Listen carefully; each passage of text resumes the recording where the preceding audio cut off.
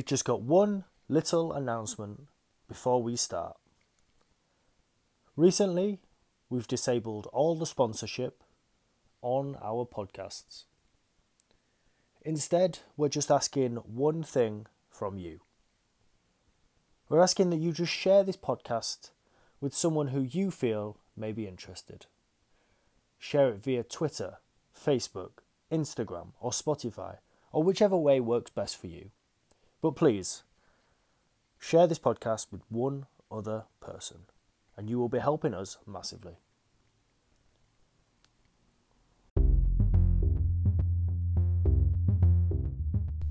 This week's guest is Jack Simpson. Jack is the co-founder and owner of Hyde Park Book Club, Eiger Studios, and the State of the Arts in Leeds. Enjoy our conversation.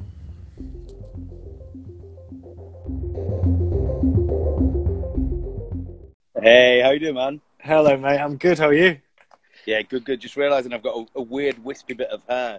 Oh, it's all right, mate. It's like lockdown hair going on. Yeah, mate. Honestly, I was thinking the same. I'm like kind of thinking about cutting it myself, but I'm just scared that's just going to go horribly wrong at the same time. A bit mental. I've seen a few crazy haircuts. Yeah, I know. I was watching. Well, I was saying to my housemate earlier that I was watching a video on how to like give yourself like a little bit of a trim just round the sides and round the back, and I was like, that's definitely got to a low point there. Yeah, I think if you can do anything, it's just gonna be shaving it, really. Yeah, mate. I don't think I can get away with it, to be honest with you, mate. But I think I'm worried they won't come back. That's my only concern. I'm like, how are you though, mate? I think it's been a long time since we've kind of spoken or connected. It's good to catch up with you, really. yeah, you too, man. Yeah, it's I think I'm all right in general, really. Like, obviously, been just such a super strange period for everybody. And the first few weeks, I guess, towards the end of February, early March, they were kind of really crazy, really. You know, not knowing whether we were going to have to lay staff off, having events just get pulled left, right, and centre. And then watching the footage of places like kind of China and Italy, and really having no idea what was going to happen. But once we could furlough the staff, that took a lot of the edge off things, really. Yeah, 100%. I bet it kind of gives you that kind of peace of mind. At least you're kind of looking after your staff and kind of, you know, do you know what I mean? Because I think at the end of the day, that's kind of key in this situation. Do you know what I mean? You don't want to, especially like I know that, like a lot of your guys up there, you've obviously worked so hard to build a good team and build a good kind of, they all like know the people that go in there. So I think obviously it's key for you guys to keep hold of them. Were you able to? Because I know a lot of kind of hospitality kind of businesses where they may have like let stuff go before the furlough scheme got announced. Were you kind of lucky enough to obviously keep hold of your staff until? I mean, to be honest, yeah. So it was like a bit of a battle, really. But I think one of the benefits is we've got lots of good communication. Really, we really kind of like all of us, everybody, all the people who work with us are like smart, and so we were able to just have some really open conversations about who needed what hours in order. You know, you've got people that have got kids, Yep. You've got people that are a bit older, and then you've got some younger people, and we just about batted it out, really. And that was the stress, really, was trying to do it without doing that. And in a way, it sounds a bit kind of the wrong way around, but or counterintuitive. But I actually feel for some of those businesses that folded under the pressure before the furloughing came, because it's getting really hard for them to, I think, build trust in the staff that when the pressure's on, they've really got their backs, really. And I feel for them because it was such a pressured time that you couldn't really blame anybody for folding under that a bit. Yeah, 100%. I think it was developing so fast. Like we went from I would think not taking it seriously, but I think it went from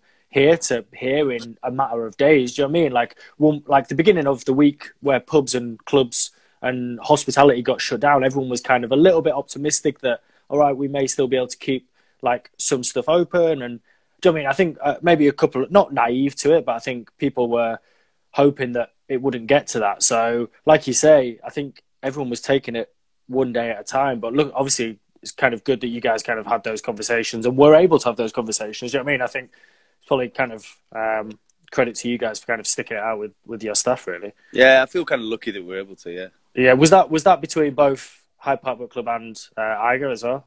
Yeah. Both places we were just able to kind of have those conversations, and I think it came at the right time because the moment that I saw the kind of furlough scheme, I mean, I had like a little cry afterwards, to be honest, and I kind of realised the pressure that everybody had been under, and I guess as an owner or as in some sense you're a leader, just like all the people are kind of leaders in their own way, but in some sense I think it's partly your responsibility to take some of the strain and to not just let it pass on. So I think once the furloughing scheme had been announced, I mean, I felt like I had PTSD or something.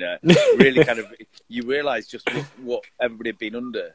But I think one of the things as well, and I think this is one of the things that offers hope in this situation, is that it's very rare that you go through something that everybody is collectively in.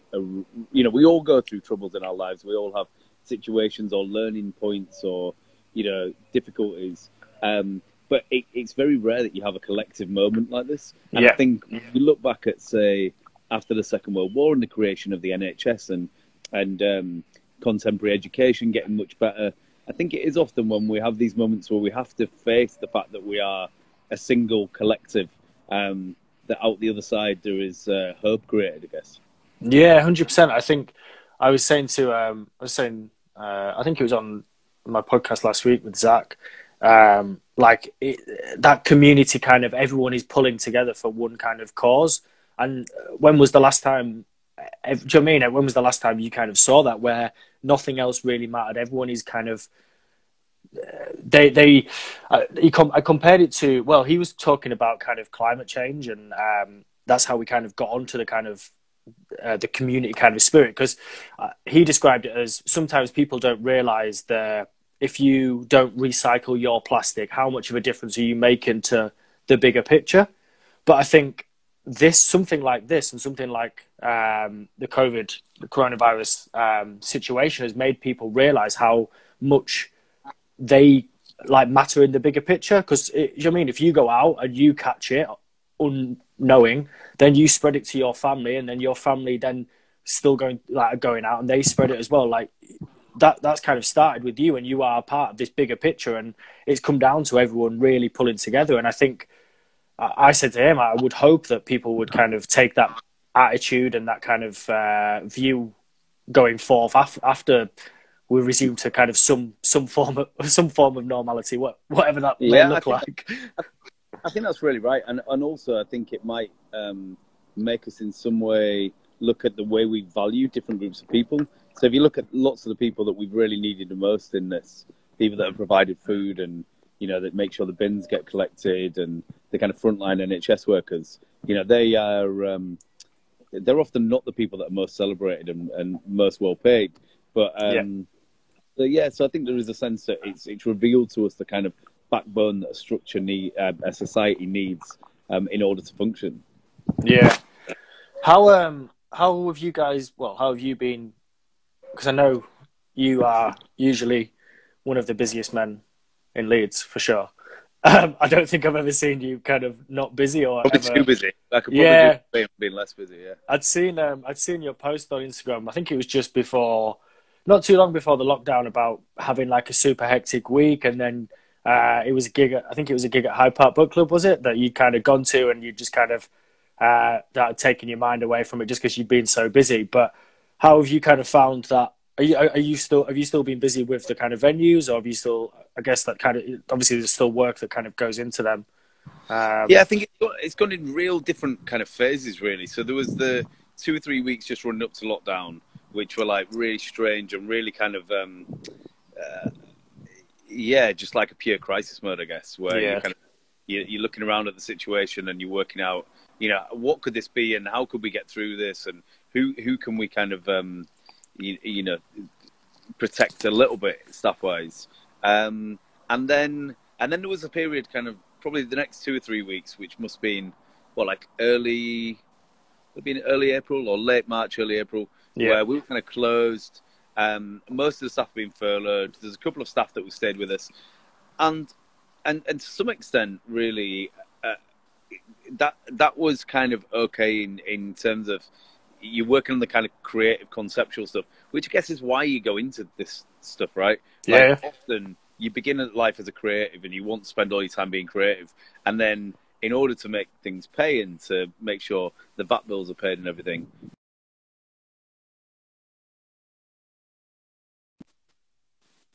Yeah. Management. Yeah, because you were doing a delivery service for a while. Is that correct? And are you due to start that again? I'd seen the Pink Gorilla. Was it Pink Gorilla? No. Yeah, was it Pink Gorilla that kind of updated their kind of who was delivering list Oh, or is it Leeds Indie Food? Those that's guys. it. Leads into food. Yeah, sorry. Yeah, Leads into food had updated that. I'd seen that briefly earlier today. So I know you were doing that. Is that kind of and you were doing the book Yeah, so we delivery started and that, and to be honest, I think that was a like. I mean, I'm really happy that we did it. It was a slightly kind of insane response when I think about it, really, because uh, I mean, you and I were talking about Tim Ferriss earlier, yeah. and yeah, Tim Ferriss is obviously a big fan of Stoicism, and uh, I think in a lot of situations in life, really lean on kind of Stoic writing, really, Yeah. and when it was all kicking off, and it was all clear that it was just huge and that it was much bigger than us, and all these kind of things. I think we were just looking for little things that we could do that were within our control that might make things a tiny bit better. So yes, we were taking books around to people, and we're going to do some more of that this week. And I think we'll probably do some kind of like food delivery and beer delivery once we get a little bit further on. I think it felt because everything was so serious to everyone, it felt like it might have been a bit tone deaf to not just take a pause whilst the kind of most serious kind of wave passed. But I think now, you know, looking at these things, and we are, you know, you see these tensions growing now between different, you know, groups of people that maybe want things to come back, and you know, concerns about what happens if you pause an economy for too long. So I think in some way we're going to have to, some things are going to have to come back. 100. I agree totally. I think realistically,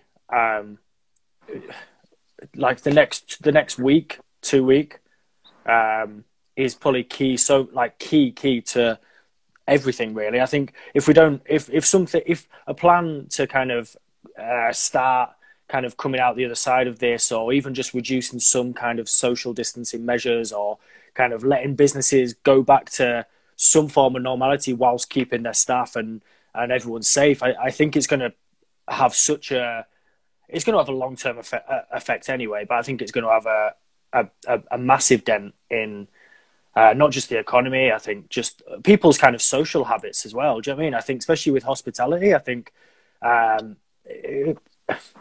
it's not a habit for people, but do you know what I mean? If you go somewhere for a coffee on a morning and then you've not done that for 2 months, then the likelihood is you're probably it's going to take a while before you start. I think this will definitely affect consumer habits. You know, I mean, just things like, you know, you might have people like you and me that are like really wedded to culture.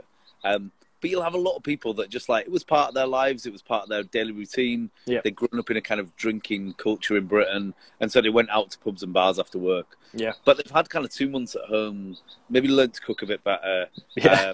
Maybe started to enjoy that they've changed their spending patterns. So now maybe they've signed up to a couple of new things, and they're doing a couple of new things, or they're saving for something. And like, are they going to be as likely to go into town and spend 70 quid? Like, I mean, we should probably be honest that I don't think they are, you know, like, so I think all across hospitality, you know, food and kind of bar culture. Yeah, I think things will probably change. How about you? How have you found it? Yeah, I found it quite strange. So I'd actually left my previous job in end of January. Yeah, end of January, and then started a new job, which I was just getting stuck into, just doing the training for. And then I got put on furlough. And it kind of gave, at first I thought I didn't see it as a negative. I saw it as kind of, let's take a little bit of positivity from it, like give a bit of time for myself. To be fair, I wouldn't have fully started this kind of podcast if it wasn't for, if it like genuinely, if it wasn't for kind of the lockdown, which I think that was just due to me kind of having really shit excuses about why I wasn't doing it, or I didn't have enough time to do it. So yeah, but I think for me, I just had to take it one day at a time. I think if you kind of look at the bigger picture, I think if you look too far ahead, if you take it as quite a heavy weight on your shoulders, I think naturally you're going to get quite down about it. Naturally, you're going to see the negatives. Naturally, you're going to wait for all these updates on a daily basis, which I understand why they're doing the daily updates, but I also I think it may have provided not a little. Obviously, they have to keep people updated. I fully understand that, but I think people are so hung up on those daily updates, and I think people are they're taking it so upon themselves and such a heavy weight upon themselves. It's like, oh God, so many people have been admitted to hospital, and it's like, yes, of course, I'm not taking away from the fact it's a horrible situation, and luckily for me, I've not had anybody affected.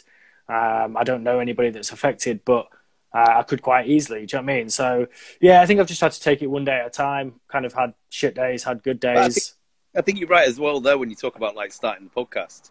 One thing that's interesting, I think, is that when people have a lot more time on their hands, lots of people have been furloughed and whatnot at the moment. Mm-hmm. It's like you see the kind of natural acts of kindness that are going on, and people just doing things, and people wanting to kind of go shopping for neighbours, and people starting projects. And in the woods near me, I mean, like there's so many more people than there ever would be usually. Yeah, I think I saw your tweet earlier. Actually, I was just like, it was just crazy. Like honestly, the woods are like full, but I think there is also a kind of question. You saw Mark Carney, the ex-governor of the Bank of England, talking about how maybe it's a chance as well to ask what kind of economy what we want when we get back. Because yes, will be all kinds of people that think this has had a terrible effect on, and obviously there are people that will be really ill and people that have died.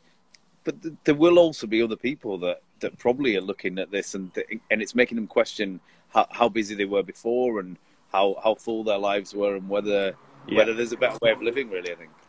Yeah, definitely. I think I've taken that for.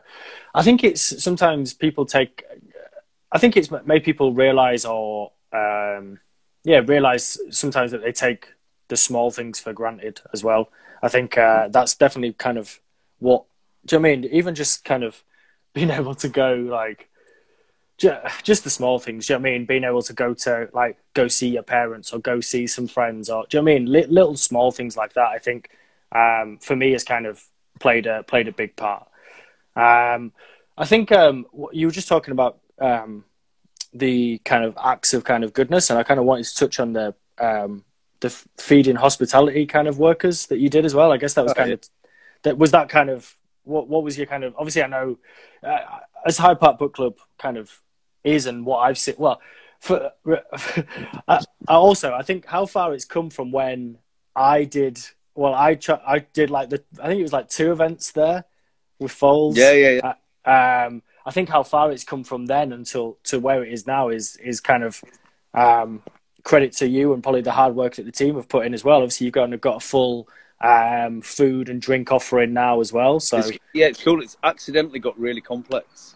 It kind of started as I was in London and we the space became available. That's now the Flower Shop, and so we thought we'd have a crack at doing something, but it was just going to be like a beer and coffee shop really. Like it wasn't going to be this. So it kind of got out of hand. It's kind of got out of hand.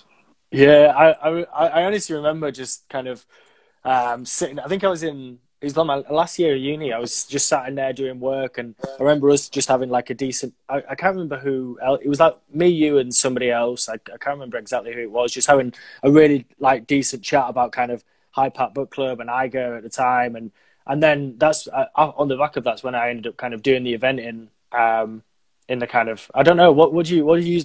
You've got that room there, and then you've got the basement as well now, correct? You've got the side room. And then the top room is kind of opened out now, like almost like a kind of canteen space. So it's just like a long space that the jazz happens in. But yeah, that meal, I think it was just it needs moments when there's very little that you can control.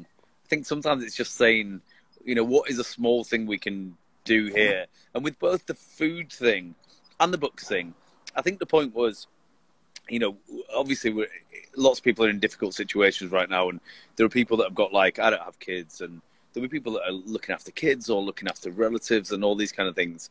Whereas we were in a position where we could do some nice things, really, which, you know, like, I think we were kind of privileged to be in that position. You know, a lot of people wouldn't have been.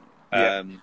So it was just a chance, I guess, to get dinner. And I think part of what I felt really was that cities like Leeds are really built on hospitality. You know, I mean, you go to cities all around the world, great cities that you'd go travel to, and it really is quite often kind of people that are working behind bars and in cafes that are kind of, you know, really key to the structure that makes all that tourism, all those students paying $9,000, and yet when this was all happening and companies were just kind of like laying off staff, and I understand the pressures that we're under, but it felt like we as an industry could have come together a bit better and just said, you know what, whatever happens, you know, get together with kind of grafters, and we're like, you know, we'll make batch meals, we'll get through this together. Yeah. And yeah, I just think that's the way to deal with things, really, is like, especially a situation like that, because if a problem is like, if something that just happens in a book club, I'd understand that everybody's got their own stuff to do. But when something becomes so big like this, I think the only way to really tackle it is to say, right, almost down tools, collectively, how can we support each other? And some people won't be in a position to support other people. And I get that. And then some people like us will be. And I think if you are in those kind of situations, you've just got a bit of an obligation to dig in, really, you know? Yeah. Yeah, no, definitely. But I think that sometimes it is, I think that kind of portrays probably the community spirit that the Hyde Park Book Club has anyway. Do you know what I mean? I think that's, for me, that's kind of how I see it. I see it as quite like a communal kind of hub that obviously has now developed into doing food, into doing gigs. But I think for you guys to kind of do that kind of stands true to what probably you guys are about. And I think that kind of shone true. And I think, like you say, I think maybe some businesses kind of, not true colours, because obviously I know I won't say anybody's kind of intentions are kind of bad, but I think maybe some where people have been able, even like yourselves, you obviously kind of an independent business. Obviously, I know you kind of part of like Iger and stuff like that, but even as like an independent business, for you guys to kind of dig in and really kind of try keep things like going and support kind of hospitality workers and support kind of people where you can, says a lot for kind of you guys. And I think if everyone had done that a little bit earlier on, then we may kind of, I'm not saying it would have changed anything, but it may have helped some people where they needed help. And I guess everybody's in it for different reasons, aren't they? In terms of, you know, there are businesses that are maybe don't have those values, but are still really good and are really good for society. And then there are people like us that essentially are kind of really interested in the crossover between culture and politics, and you know, how you create these different structures. So it's always been important to me that the book club is a place that's tries to be, I mean, obviously we fail sometimes, but tries to be good for anybody who's inside, you know, tries to have good relationships with the staff, tries to have good relationships with the neighbours. So it's kind of clear, I guess, if you start things like that. And I think to be honest, I think most businesses are like this, really. You know, you got to think that our size business, small businesses, lots of people will have probably had to homeschool and do things like that. So I'm kind of lucky that I could concentrate on what we could give. Because there will have been a lot of other people who this last 6 weeks has probably been really difficult. Yeah. I think there's, no, totally. And I think the strain on people has been massive as well. What do you kind of what do you see, like, how do you see kind of like you guys coming out the other side of this? Obviously, I know you can't really open or kind of start kind of, well, obviously thinking about open until some social distancing restrictions get lifted. But how do you think you guys kind of come out the other side of this, especially with Iger as well? I guess that's kind of more of a difficult one, because obviously it kind of relies on people going there like for rehearsal kind of spaces, and it's more of like a destination kind of venue as such, or than Hyde Park Book Club would be. I think that's actually probably easier, in that most of the things that happen at Iger are like 10 people or less. Yeah. So I think like rehearsals and recording sessions will happen before it's easy to run the book club. Yeah. The book club, I mean, I think I think anybody in, you saw that Pret opened up a couple of shops the other day, and Yeah, I think the rest of the year will probably be a battle for any business our size that does our kind of thing, and we'll have to see what kind of support comes from the government, what kind of discussions are had about things like rent. yeah. But I think, again, going back to the kind of stoicism that we discussed earlier, one thing that made this easier was probably accepting that that you have no control over this. That ultimately, it's not out of the question that in a year, most of the bars and cafes we know and restaurants we know are not here, and people's real lifestyle habits change. So that's a possibility. I mean, look, we'll kind of fight all the way, and we'll do things like, hopefully soon we'll be able to have like a small delivery and small amounts of numbers of people in. Yeah. But it's kind of difficult, and then you've got to ask yourself as well. It's like we started doing some takeout stuff, and we'll do some more. But really, the food and drink for us has always been a part of it. It's been part of the culture, but it's been wedded to the arts and the music, the film and bits of theatre and stuff like that. So, if the other side of this was running a cool takeout, it's like that's probably not what we want to do. But that's also kind of fine, really. I think that there are lots of people in much harder situations than us. And we've done this for 5 years, the book club, and Iger's been 13 years. If I don't think it'll be the end, but if it was the end, I think we'd just turn our efforts and skills towards other things, and the kind of spirit of it would carry on. So because sorry, go on. No, go. I was just going to. Go on. I was going to touch on when you just mentioned about rent and stuff as well, and obviously if you don't want to touch on it, it's fine. But have you seen the hospitality union's proposal, the change? Yeah, I've seen a few different things. Yeah, I saw one. Was this a Leeds hospitality one? Yeah, kind of asking for kind of delay on kind of rental payments and things like that. And maybe or asking for kind of the government to maybe step in there, because I do honestly feel like the hospitality industry maybe not has been left kind of high and dry, because they haven't, because they've been able to furlough staff, they've been able to kind of do things where they can, but I definitely feel like it's an industry that relies on it's an industry that relies on other people coming to your business. Do you know what I mean? Hospitality is not hospitality without customers. Do you know what I mean? Or guests. And I think, I'd seen a lot of people posting about it and kind of looking trying to get people to sign the kind of change thing. But what's your view on that? Have you kind of come into any kind of problems with the book club or Iger, or have you I guess you kind of, are you lucky in that sense? It's kind of okay right now. So what I think for most businesses our size is the question is, what does this all look like in July? June, July. Because really, if you have reasonable overheads, you probably got some government support. So our size, the difficulty will probably come for people that have got much bigger spaces. Yeah. So there'll be a few organisations in Leeds that didn't qualify for support in the way we did, but that are actually a bit bigger than us. So they'll be in trouble. I mean, look, if there's some kind of business in June, July, then everybody's just going to have to kind of look at changing models. I mean, it'd be good to get some kind of rent holidays, but I don't know. I mean, I think these questions are kind of bigger than us, really. I mean, what we're talking about really is kind of quite radically restructuring the economy. So so I think it's really right for people in hospitality to fight their corner, and I'll support that, and we'll do what we can. And but I actually think this round of support was pretty good. And I'm a northern person who works in culture. I'm not a natural Tory praiser, but I actually think the support for small businesses was pretty good in this round.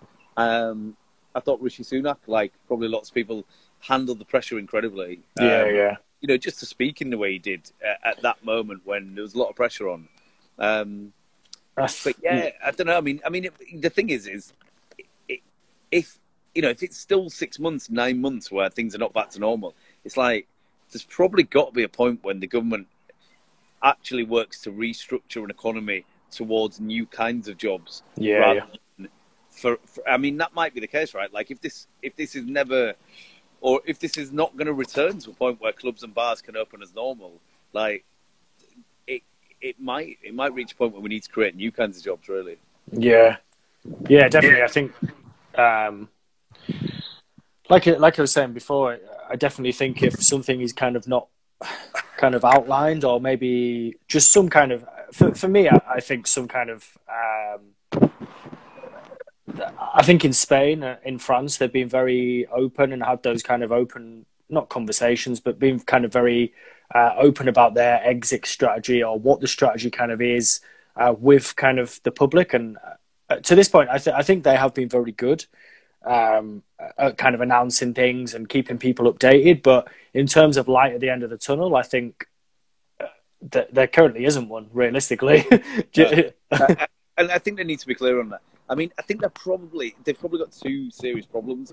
One is that the communication and the way the British government handled the early stage was so bad that I think they're now kind of almost paralysed by, well, what do we do? And the second part really is the way that the modern kind of centre right wing communications work, is that they work by baffling the public.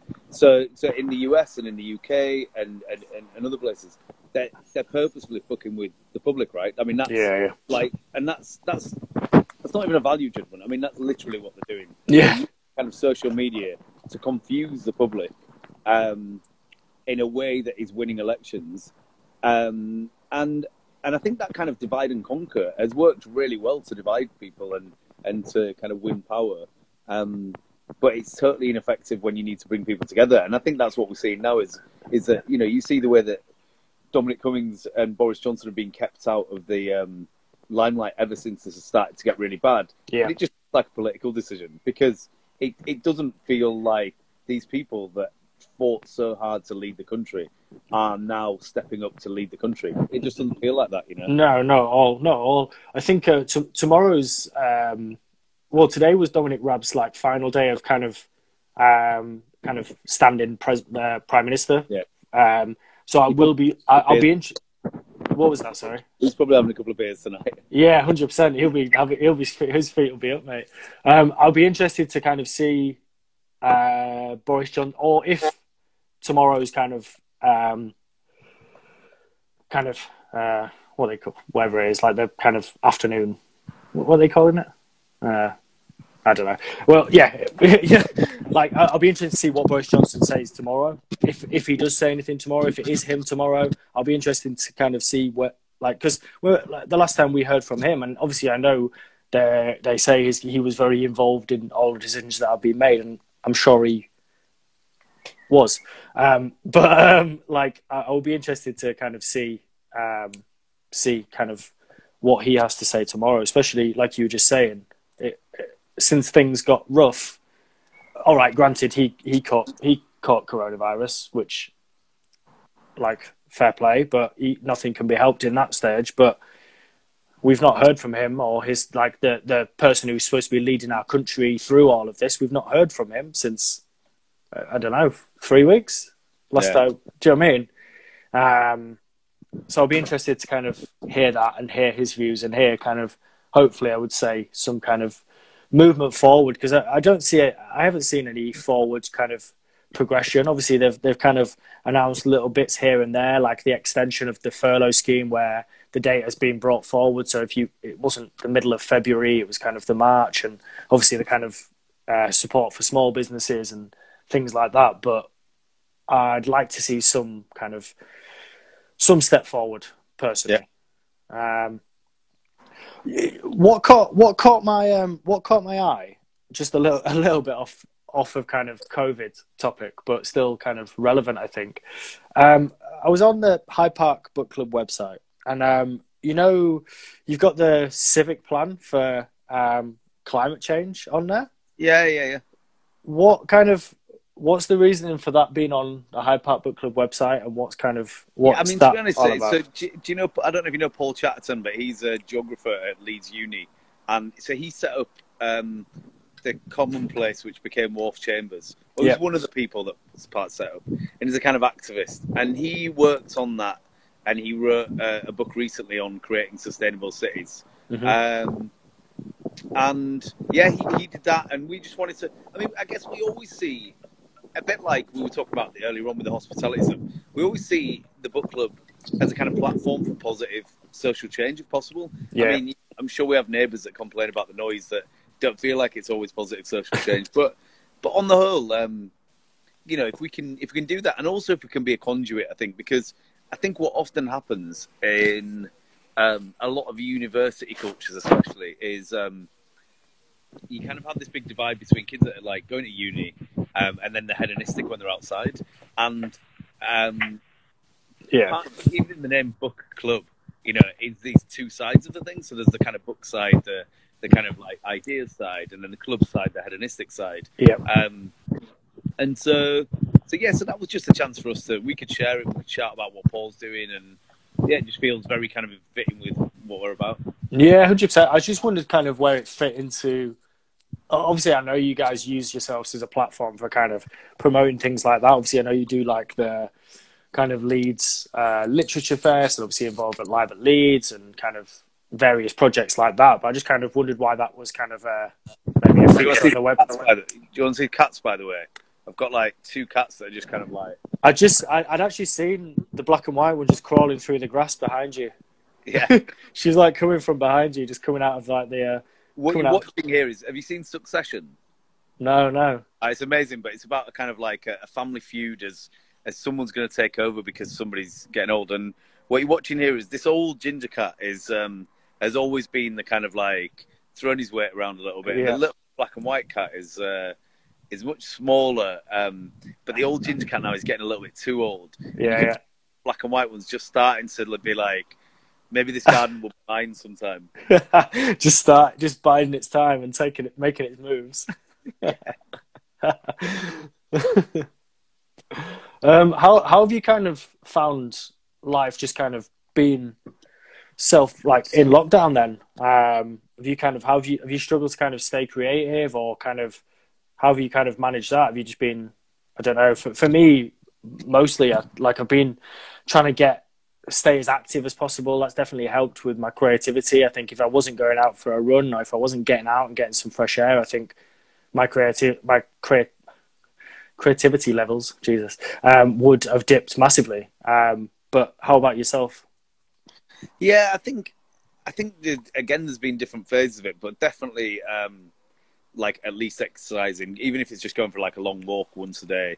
Yeah, I kind of generally have a bit of a routine anyway. I kind of like get up in the morning, do like a little meditation before I do anything. Like I never look at like social media or anything before. I've just like had a little like kind of grounding headspace. thing. Yeah, So I'll have a bit of meditation, and I'll usually kind of like have a bit of a coffee and a walk before I do any work, and just try to get into a place where you've kind of thought about it. Because I think in the kind of modern world, you know, if you just open your emails and you've not really worked out what you want to do or what you want from the day, what yeah, your kind of priorities are, then you end up nudged by what everybody else wants. So there's something about kind of just taking some time before I start work about kind of clarifying what would it be good to do today.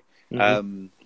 And then yeah, and at different points there's been different things. I've had actually had my mum's ill, so I've been so that's been a big thing over this last 2 weeks, and the first few weeks of the lockdown, I'd kind of got to a point actually before this happened, where I was kind of enjoying. There's me and another couple of members of staff, and they're great, and we're kind of having almost daily kind of like check-ins, and able to work on quite a nice conceptual level about everything. Yeah, And so I think probably for a lot of people who work for themselves, this has been a bit of an opportunity to spend some time really, you know, thinking about those things that you often don't get time to think about. mm-hmm. But then, yeah, about 2 weeks ago, my mum got ill, and so that's been really difficult. She's in hospital actually, and we can't visit her. Oh well, Yeah, sorry to hear yeah, that, man. no, yeah. But then, yeah, I like. probably like everybody, really, you're kind of confronted with the same things that, especially if you work for yourself, you are used to having to kind of structure your own time. So it's probably not quite as difficult in some ways as it might be for somebody who's spent 20 years kind of having their work structure for them. Structured, yeah. Yeah, because for me, it's like I have to take on those kind of slightly existential battles about why am I doing this and whatever. Anyway, we have to do that anyway. So it's not that different. I mean, if anything, to be honest, there's been a lot less day-to-day managing and admin. So in some ways, some stuff's kind of been easier, really. Like, it's definitely been easier to progress the kind of ideas about, the kind of conceptual ideas about what it is that we're doing. That's been easier. Yeah, definitely. I think for me, it was off the back of speaking to a guy called Zach Avery. You might know Zach, actually. I know Zach, yeah. Yeah. Oh, yeah, of course. He's done... Yeah, no, of course. So, basically, he is now involved with... He also takes amazing photos, right? You just... Every photo I ever see of him, I'm just like... it seems like impossible for him to have a photo taken that doesn't look like it's from Burning Man. Yeah, literally. Even I had him on the podcast last week, and honestly, he was just sat there, like, looking just... Yeah, I was just in my bedroom like I am now, and he was just kind of just had this like aura around him, like he naturally does anyway. I was just like, oh yeah. But he's involved with a festival called Medicine Festival now, which is very so it's like a sober kind of festival. There's a lot of kind of talks and yoga meditation and kind of like demonstrations and things like that. And he kind of was saying that he finds journaling has found very helpful for him, and found it very kind of like you were saying, very grounding, very kind of just getting your thoughts out for the day onto paper, and physically having to write it out rather than type it out. Physically having to write it out and kind of just getting your thoughts out for the day or what you want to achieve that day. And then also he's saying going back and looking, like maybe a month down the line, going back and having a look at kind of what you've journaled and have I achieved that? What have I done well? What have I kind of not done? Have I kind of achieved what I was looking to do, or am I still putting that off? Am I still kind of burying my head in the sand about something? And he said that's kind of been a very grounding and kind of, yeah, almost like a humbling thing, because you only have yourself to answer for, really, when it comes to that. Like, if you've written something down and then in a month's time you come back to it and you've not done it, then you kind of only have yourself to answer for, regardless of kind of life that may come in the way of that. Yeah, definitely. But I think probably lots of us from school into kind of jobs are...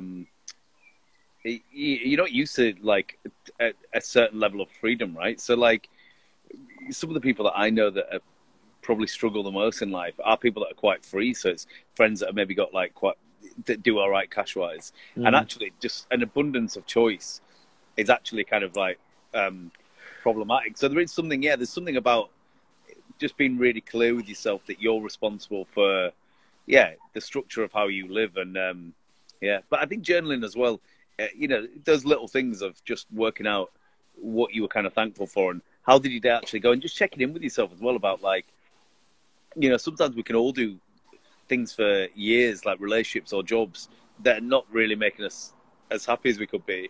And I think there's something about, I mean, I had some sessions with somebody recently who would say to me things like, oh, how do you feel about this?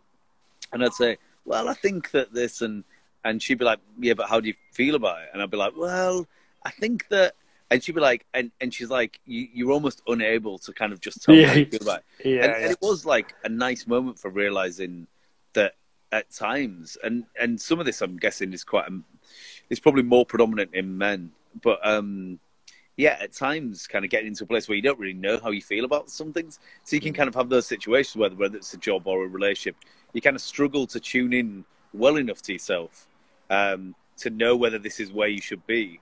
And then you have other moments. So, I mean, do you know, This Must Be the Place? They're talking. Yeah. And that is just like that feeling of going, like, this is where I'm supposed to be right now. And often how it's the pathway to that it's kind of counterintuitive that sometimes, like, so here, for instance, the beginning of the year I didn't really drink much, and I had a lot on, and it wouldn't have made me happy, and I didn't really have coffee. And then in this, I've had a couple of like just really good blowouts, but like it's actually been felt really healthy to just have like a couple of times where you just like really kind of like you forget about kind of all the analysis that you're doing about the world and all the work situations, and just kind of party in the house, you know? Yeah. But sometimes you just got to kind of like try tune into a voice that isn't necessarily the rational part of yourself. Yeah, definitely. I think for me, so one of the kind of reasons, kind of touching on that and kind of touching about not realizing like a situation that you're in. For me, that was kind of why I left, why I kind of moved away from the job that I was in before. So I'd actually gone to Australia for 3 weeks in January, end of January, first 2 weeks of February. My cousin lives out there, and I'd not realized, just because I'd not stopped like through summer, like chaos, like kind of just, it was a nice summer, working all the time. Then it had gone a little bit quiet, then gone straight into September, into like November, December, then it's Christmas, then it's chaotic again, as you know. Then come January, when I kind of got away and kind of had nothing, like just kind of wasn't on my phone, was away from my phone, was kind of literally with my cousin, my parents were out there. And naturally, Australia is a very beautiful place anyway, and it's a very kind of place if you want to kind of, if you want a bit of headspace, it's probably one of the perfect places for it.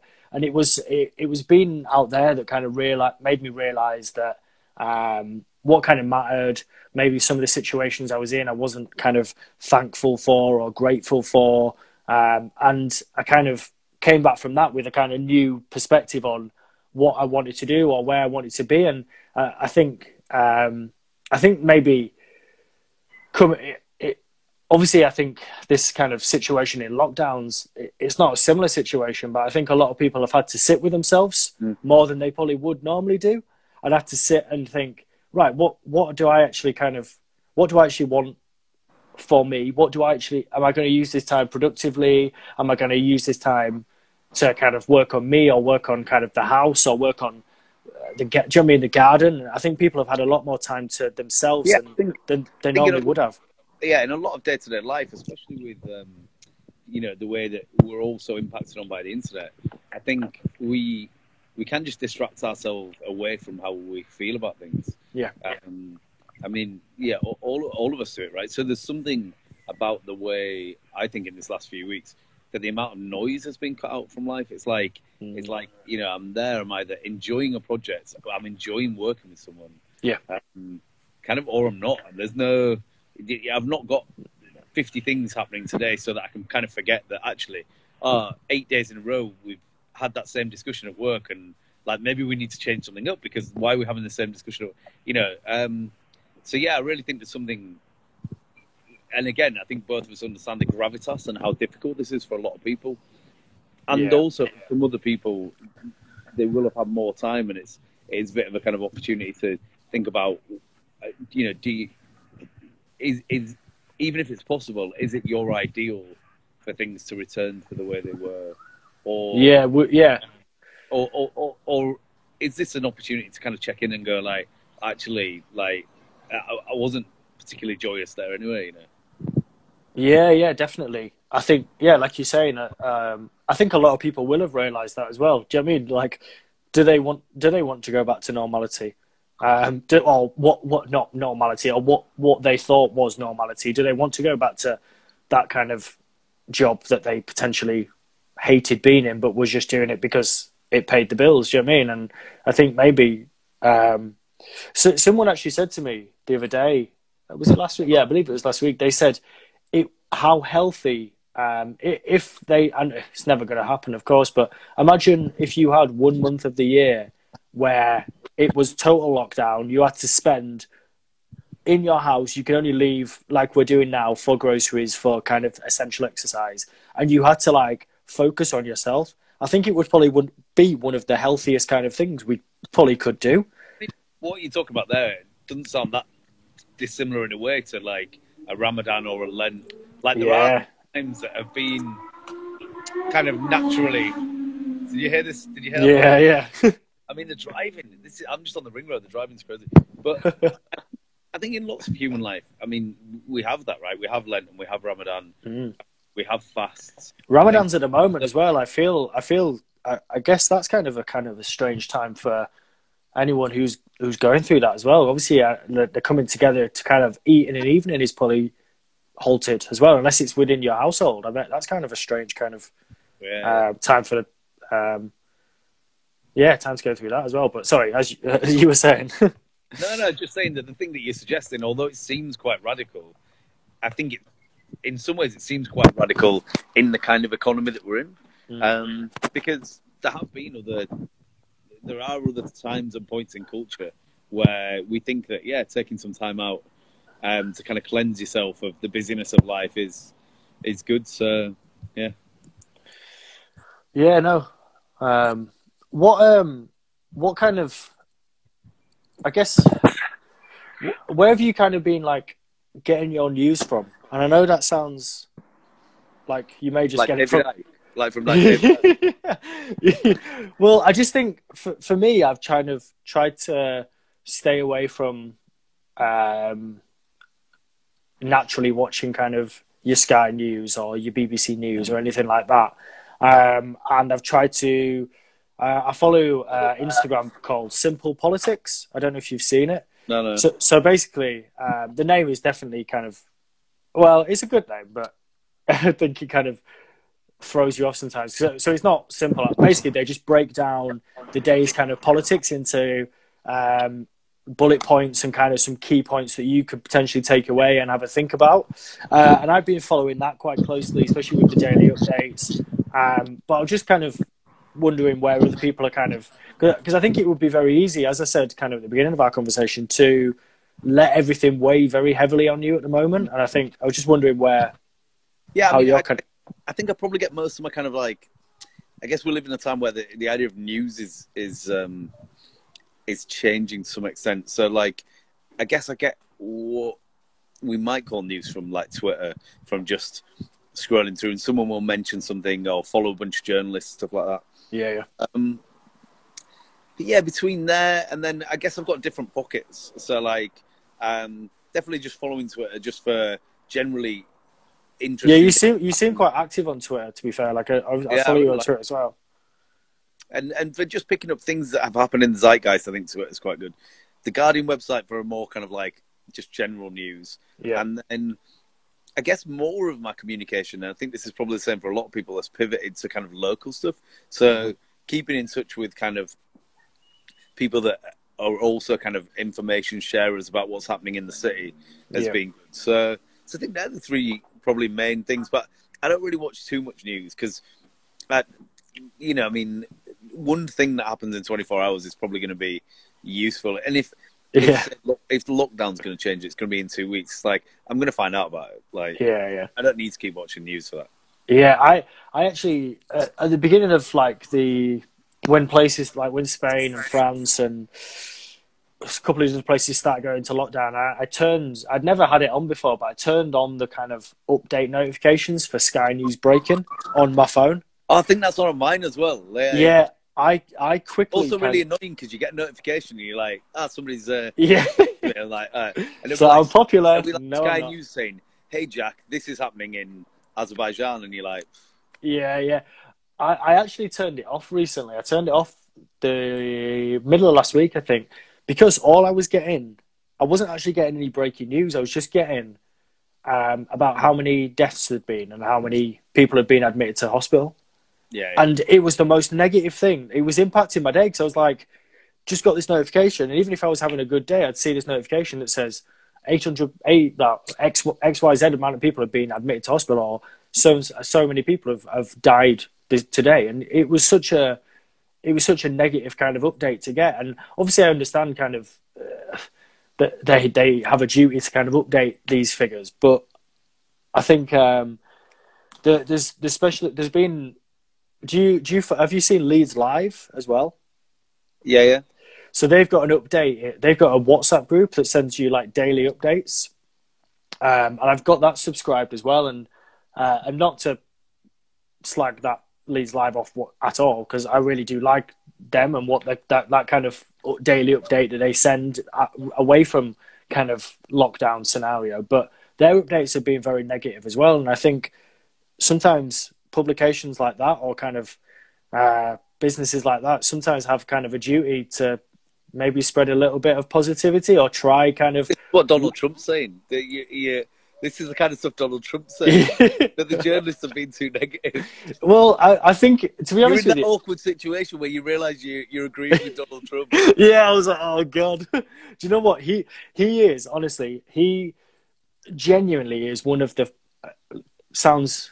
No, I'm just going to say, he is genuinely one of the funniest guys. Like, he's actually like a borderline comedian, because he can like shut people down. His comebacks to some of what reporters say, some of the stuff he says, obviously, like, I'm not agreeing or disagreeing with what he says in everything, but like he is like, he's borderline comedian.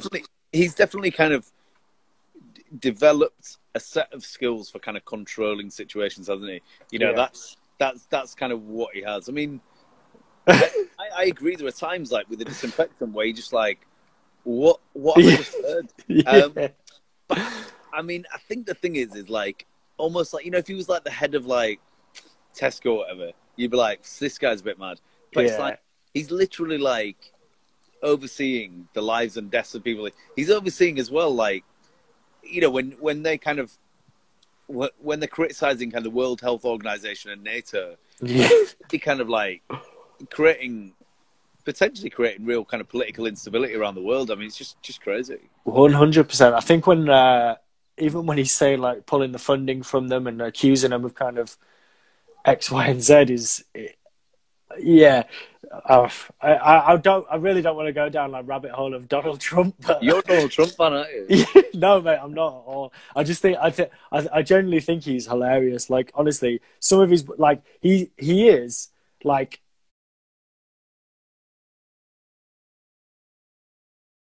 I follow quite a lot of like American comedians and stuff like that, and some of the podcasts I listen to are like American comedians, and some of his kind of one-liners and some of the stuff he comes out with. If he wasn't Donald Trump and he wasn't he wasn't kind of who he was, he would literally be like, he'd be like a Dave Chappelle vibe, honestly. Like, but anyway, I'll stop kind of ranting about how much I like Donald Trump now. I really kind of, I don't want to kind of keep you for too long, Jack. And I really do. I really appreciate you kind of taking time out of your Sunday kind of evening to do this as well. Nice, man. It's been nice chatting and catching up. Yeah, 100%. What do you kind of, where do you see Hyde Park Book Club, or where do you see? Oh, actually, what I was going to ask you as well, which I totally forgot. The state of the arts. What's your role in that, or what do you? Because I didn't. Maybe for my naivety, but I didn't realise you were kind of involved in that, or what you were doing with that. Yeah, so there's like a couple of us started it. And, way back in the kind of early 2000s, we started a little music magazine, and the aim was to bring together different parts of the scene. This magazine called Vibrations. Yeah. And lots of people at the time were saying, "Oh, there'll never be a scene in Leeds because people will never come together."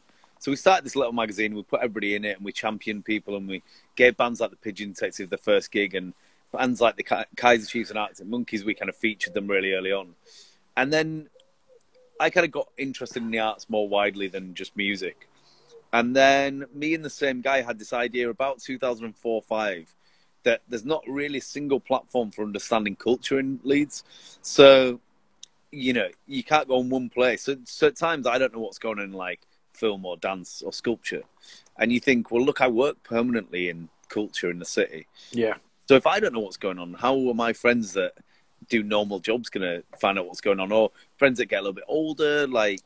And then I think this is kind of problematic for two reasons. One is morally. I just think the city should have a way of people communicating what's going on in culture. Mm-hmm. And then, but also kind of economically, it's you could have more people doing jobs they wanted to do if the economy was better in culture. So if it was easier for you to be a filmmaker and get people in Leeds to pay to come watch that film, you would have more filmmakers in Leeds. Yeah. So that was the idea of it. And then I moved to York for a year to study, and then I moved to London, and the editor was in London. So me and the editor were in London, and Jeremy Corbyn wrote a piece for us, and that got shared all over the world. And so we started for a while having people write from all over, really. And Nice. then now in the last year, it's become back based in the north. So there's an editor in Liverpool, an editor in Manchester. I'm in Leeds. And we get writing from kind of like Newcastle and Sheffield and various other places. But the idea really is just to keep conversation going about interesting cultural happenings in the north. Sorry for my naivety of not kind of realizing you were involved in that. I generally didn't. To be honest, I think we need to bring together. We do like a few different projects, and I kind of need to bring them together a little bit. That's something that I've been thinking about recently. So yeah. Yeah, 100%. Where do you kind of, like you're saying, you kind of have people all over. What do you see for that, or what's your kind of purpose with that, or really? Do you think it's just kind of, yeah, state of the art? Do you think it's just kind of, yeah, spreading that kind of knowledge of, well, not knowledge, but kind of the culture in different cities, or? Yeah, I think one thing that's important for culture is that, is that it's kind of recorded and it's discussed. And, if you want interesting culture, you look at, I don't know, say you look at Manchester or Detroit or, Berlin, it's like, not only did they happen, but they were kind of discussed as well. Mm. She's telling you to mow the lawn, mate. the lawn doesn't even mow, but I'm getting a skip soon. Skip, get rid of some bits, and then we'll get it done. I mean, to be honest, this angle, there's a lot of other stuff going on. This is the fairly organised angle. Okay. Yeah. So the state of the arts. So I think some of it is just kind of giving people an opportunity to write about stuff, especially when things are kind of, there isn't amazing kind of culture infrastructure in the north. So I think it's just like building little bits in so that, people are writing about their own stuff. For me, growing up in Leeds, there just wasn't much discussion about what culture was going on in Leeds. And I think that's much better now. There's loads of amazing things like Leeds Inspired and, Corridor 8 and Curator Space and lots of other great things. But yeah, that's it really. I mean, one thing that I guess is hello. One thing that's happening more and more is that that really all of. So there's a common thread that only as I'm getting a bit older am I realizing that runs through them all, which is a kind of about the role that I have in the different organizations and what the point of them is. And so the kind of big project I'm probably working on really at the moment, or one of them, is just trying to bring these things together so that they're clearly a single project. So you've got the book club, you've got Eiger, State of the Arts, there's something called Nymphs and Thugs. There's a spoken word record label that I work on. Okay. I do a lot of kind of project managing of artists. I've just been helping a really good artist called Black Pitch, who's based in Berlin, kind of work out what the aims of the project are. Okay. And so really, like, rather than, I mean, each individual project is always developing, but the thing that my focus is on is probably more, what is this single project that unites all of them? So that's kind of where I'm working at the moment. And in terms of the state of the arts, that's really, Myra and Will are awesome to work with. And that's really, look, how can we create interesting content that gets people checking out cultural goings on that they wouldn't have checked out before. Yeah, no, definitely. 100%.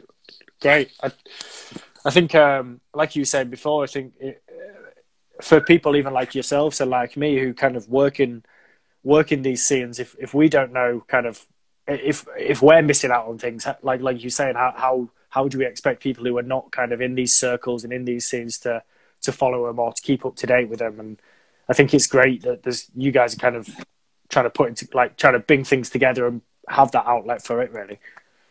And I guess it's the same.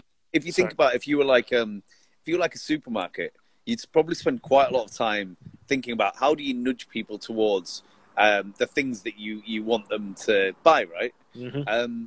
And so if you think about when we look at culture, quite often the more commercially minded things, your First Direct arenas and the kind of View cinemas, they they will really hone kind of sales. So a city like Leeds, you might indirectly make it very easy for people to find out about and to fund culture where the money is leaving the city, maybe even leaving the country. And this is not to knock those things; they're part of an ecology. But I think it's just a little bit sad if you were kind of in Crossgates right now and you could say, look, I've honestly no way of finding out what's going on in, you know, one of these art forms, because you just make it harder for people to spend their time doing what they want to do. Like for me, at the heart of all these projects is that, you know, we should make it as easy as possible in society for people to spend time doing things they want to do. Like, you know, and part of doing what you want to do is paying the bills and paying, you know, rent and or a mortgage. So the easier the structure makes it to do the kind of job that you want to do and get paid for the kind of thing, just the better it is for everyone. Like, Yeah.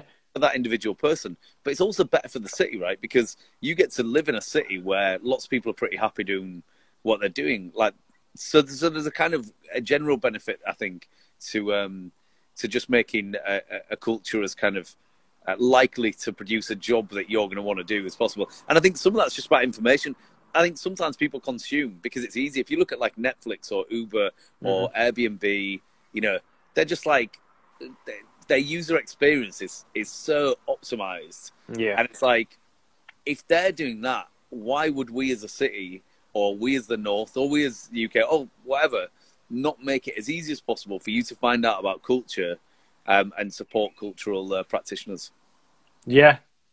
No, I agree completely. Do you think Hyde Park Book Club kind of represents maybe like a physical aspect of? Do you think they mirror each other? Do you know what I mean? Yeah. For me, they sound like the state of the arts. Obviously, I know it does it on a kind of a wider scale, but then I guess you have. I know recently at the book club, you've had like touring acts come and perform there, or people have booked people from further afield. Do you think they kind of mirror each other? And like you say, definitely. I think they're part of the same kind of like within me and with the other people that we work with. They're part of the same kind of break. In that, you know, I grew up kind of listening to bands and playing in bands, and so all my early work was really bands. And then there was a point where I guess I wanted to listen to stuff that wasn't bands, and my musical taste widened. And then there was a point where I didn't want to just listen to music. I wanted to be interested in kind of like theatre and film. I was probably like mid-late 20s, and I went and studied philosophy. Yeah. And so that break, I think in whatever 2014, 15, 14, is represented by the State of the Arts. And then a year later, it's represented by the book club. And I think it's this sense as well. I was living in London at the time when we did Birth. And but I'd been in kind of like, lived in London, been in Berlin, been in Tokyo, been in Cape Town, been in various places. And I guess you could feel at that point, and I think things have changed now, but you could feel at that point that the world was kind of globalizing in a certain way. And there was a certain kind of aesthetic culture that you could bring together. So in Brooklyn, I saw a place called the Brainery where like every night there were events that were kind of like slightly intellectual, I guess. And then in Tokyo, on Shibuya Crossing, there's like a really nice bar, but it's like a bookshop and magazine store as well. And then in Berlin, near Warschau Strasse, there's the Urban Spree, and like really kind of like just chilled out bars in a way that England doesn't have. Like, you know, all the bars in kind of London at the time were like quite uptight. I mean, I still find this now. I mean, I love London as a city. I think it's great. But I think because of the costs of rents, especially around places like Shoreditch, it's just like, it doesn't feel like louche bars. These feel like really tight businesses. Whereas you know, and this was, I'm talking probably 7 or 8 years ago in Berlin. But it just felt like there were these places that were run by people, a bit like Wharf Chambers, really, where it was just like, look, there are people just running places and they're clearly not trying to run tight businesses. So I think you're right to see that link between the State of the Arts and the book club, that they're both about really, and I guess just for us following our own interests, you know, like for me, I don't want to run. There are other people that run great places like kind of the Brunel or Belgrave or Duke, and they do the thing that they do, and that's cool. But and there's bits of each of them that I'm like, wow, that's great, and we can kind of learn from them. But also, I think what when you do your own thing like this, like the book club, when it really resonates with people is when you just like, I'm just going to do this thing because I love it. And, you know, like even now, like we could just take 2-3 months off and like come back. But it's like, I just naturally think about the book club every morning. Like it's a part of what I do. So that kind of thing of having not obvious boundaries. Like some people probably want to run like a punk club or they want to run a techno whatever. And it's like, that's never, it's, you know, it was how I saw things when I was in my late 20s, and it was like indie kind of clubs, I guess. But like ever since I kind of made that break, and I think as well, I was part of a scene that kind of passed. So the 2007, 2008 Leeds indie scene, as music changed a little bit, like so as the kind of indie scene kind of changed, and people got into more beat driven stuff and less into guitars. And Leeds had gone so heavy on guitar bands in those mid-2000s that when things changed, a whole scene just kind of collapsed, really. And well, you had closures of like the Cockpit as well, which then basically kind of not killed off that scene, but it definitely made a massive dent within Leeds as well. People like that, like it kind of, everyone who would go there to see gigs or go there to kind of the club nights they had on, then kind of were left with, do you mean left with nowhere to go for a while? Yeah, and I think some of that kind of stuff is really healthy. Like, you know, it's like now if the Hacienda was still running, like it probably wouldn't be a great thing for Manchester, right? Like you need to let new guys come. But that change that happens because it was such a healthy scene in the mid 2000s in Leeds, guitar scene, that when that change kind of happened, it was quite abrupt, really. The place that I was at, the Mixington of Trash, that kind of closed, and you know, this whole scene that had been developing for kind of the best part of 10 years started to kind of fall apart, really. But in amongst that is a chance, I guess, for people who work like me and other people to kind of renew yourself. It's a bit like when you move to a city that you've never lived in before, and you can kind of be who you are now. Whereas if you're part of a kind of structure or a group of people or in the same place, like they're always going to remind you who you were, right?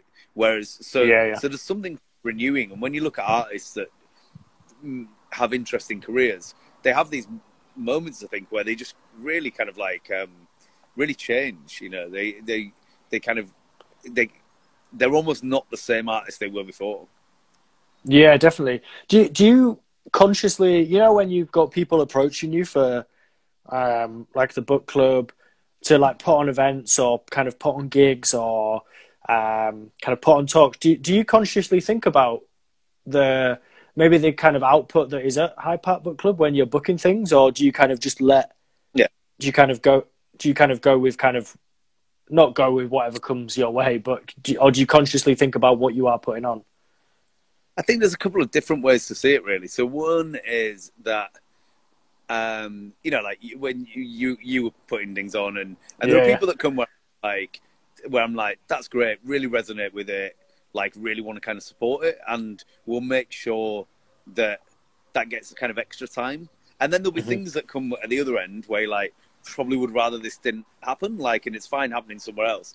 And then there's kind of fair amount of stuff that's in between where you're like, look, you know, there'll be like a one-person play or something that I'm like, well, it's cool, like, and in that circumstance, one thing that feels important to me is that our role is to provide a structure for other people to do creative things that they want to do and other people to enjoy creativity.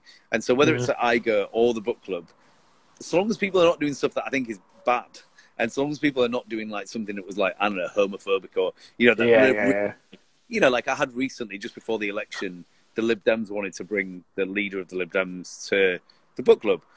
And we get on really well with our Labour MP in the area. And it felt like the election it could have been close. And that just felt kind of wrong to me. I was like, this just doesn't feel right. And I called up the Labour Party and we had a chat and I thought, it's probably not right.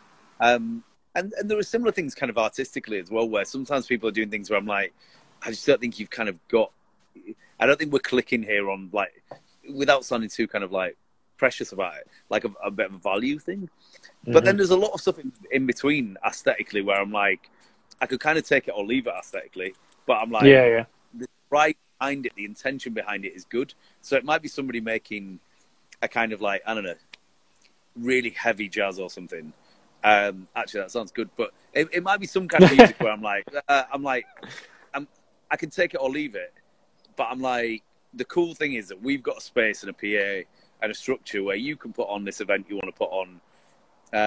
So yeah, it's a weird one really, because in some sense I think we're really open aesthetically, but then I think value-wise we're also quite clear with the kind of values that we want people to have when they come in. Like if somebody, like I've had people come to us before going, you know, let's just do a kind of like a pound a shot student night. We'll get it rammed. And I'm like, I just don't think that's what we do. And I think in order to build the trust of the neighborhood, you know, they are pretty cool with us. And the fact that they will put up with at times the fact that there's like some like really nice kind of techie thing going on at like 12 on a Wednesday night, I think is because they also know that we're not purposefully gathering together people who are getting too fucked, really. Yeah, definitely. I think that's key as well. I think understanding your kind of place within the community as well. Do you know what I mean? Obviously, you are very conscious of kind of where you are and where the book club is positioned. Like you say, I think it's good that you kind of have that of course, have that understanding. But yeah, I was just keen to understand whether what your views were. It's a really interesting question. It's a really interesting question, and I think because I've done this since I was like 21, 22, it's almost become kind of second nature now. Like it's kind of interesting with people like Jasper and Joe before him. That way that you want to kind of leave it reasonably open to somebody else's interpretation. And so really, I'll only kind of say if I'm like, I just don't think this is right for us, you know. Generally, I'll be quite open. And I think as well, there's something about that like, so I saw a really good documentary about Motown, and someone said, why did this happen in Detroit? And the guy said, well, look, like, every city has got young people. Every city's got interesting people. It's got energy. But we had this infrastructure in Motown to make that manifest. And I think that's what I think generally, really. I just think that, you know, if you look at the book club 4 or 5 years ago, it was largely people kind of DJing and, you know, it was all the Soul Control and Bruno Groovy kind of scene. And then it was kind of like this kind of like jazzy kind of stuff. And I think in that sense, I'm really fine that we kind of like play our part as a conduit without being too prescriptive. Like, I think if me, especially being a bit older, like if I was just like, you know what, we're going to like, just gonna have some like massive Britpop nights, like twice a week. It's be a bit, after a bit, you just be a bit like, I don't know if this makes sense anymore. You know, so, but then the same spirit that I had when I was kind of 17, 18, I now see in lots of the other stuff that's going down there, like like the tight lines stuff and all that kind of techie stuff before. You know, I see the same spirit, and it's almost like the spirit is more what's important for me. I'm like, you know, it'd be weird if I just wanted to hear people do like blue tone songs in 2020. You know, that wouldn't be right to me. Yeah, no, definitely. Where did you kind of, I guess you probably, I don't know, tell me if I'm wrong. Do you kind of have a vision for where you want Hyde Park Book Club to go? Like away from, like, say lockdown hadn't happened. I mean, even regardless of lockdown, like you've still, obviously it's kind of delayed things, but. We never really did have a plan, really. And I think that's been both a kind of blessing and a curse. So we just, I know we always wanted to only do stuff we wanted to do. So like and especially because like, you know, the first 3 years, the book club just lost money. Like we were, even now, like we as people have probably broken even by being part of the book club. Like, and it's been 5 years. So what was more important to us was we got up in the morning, we're like, this is cool. Like, we like this. So yes, we've never really had a massive plan. I mean, I'd quite like it because it all comes out of like a bit of a DIY kind of culture. Both I and the book, when you come to like this furloughing, you kind of realize there's now like 25, 26 people who are part of it. And you're like, you probably didn't have the processes and the procedures at the beginning of all that to do that, right? So I employed one person to help me once. And then it's kind of built out of that. But yeah, so in terms of like where it goes, I mean, I'm kind of happy with what it does really. And I think if we keep working on our kind of skills and the way we work together as a team, new ideas will come along. I mean, that's something I think you realise as you get older. Like when you're younger, I think, or when I was younger, you're kind of more precious about individual ideas. You're a bit like, we've got to do this and we've got to do that. And you kind of worry that someone else is going to do it if you don't do it quick. And then you kind of realise that, like, really, like, you're going to be doing this for 40, 50 years. And there's going to be times when someone else is doing something cool that you thought about a month before them or whatever, you know. So I think it's more important to just keep maintaining, like, a really good team of people who have good ideas. And the ideas will just come, really. And they do come. I mean, if anything, quite often in a team like ours, it's actually whittling down the ideas so that you're not trying too many things at once. Yeah, definitely. I think like I was saying earlier, I think for me, how far it's kind of developed even from when I put on Folds there, from when it was kind of just, I think you'd only just taken over the space next to the fancy dress shop. Like you were talking about, hopefully when the fancy dress shop kind of moves on, you might be able to get that space. And then obviously that's kind of developed into what it is now, where you've got the food and drink offering. And I think for me, like, I think, like you just saying, I think not being too precious about it is probably key as well. And I think not being too precious or hung up on about an idea of where you have, like, want something to go as well. Do you know what I mean? If sometimes you kind of have the blinders on, if you're like, no, I just want this thing, this is where I want this event to go, or this is where I want this venue to go. Sometimes you have the blinders on and don't realise where another avenue you could go into then that could develop you further as well. And I think it's good that you guys do that. But yeah, no, I think it's been really good to catch up with you, Jack. Yeah, too, man. I'm conscious I've kept you for an hour and a half on your Sunday evening now as well, mate. No, it's been good. It's been nice chatting. Yeah, 100%. I'll definitely have to, once this is all over, I'll definitely have to come up and we can have a proper catch up face to face, mate. Yeah, and, definitely. We can, if anyone who's listening or anyone who kind of is listening after the audio, make sure you kind of supporting Hyde Park Book Club, Eiger Studios, State of the Arts, Jack Simpson in general. Yeah, perfect. All right, thank you, Jack. I appreciate your time, mate. Nice, man. And great chatting. All right, I'll speak to you again soon. All right. See you soon. Bye, man.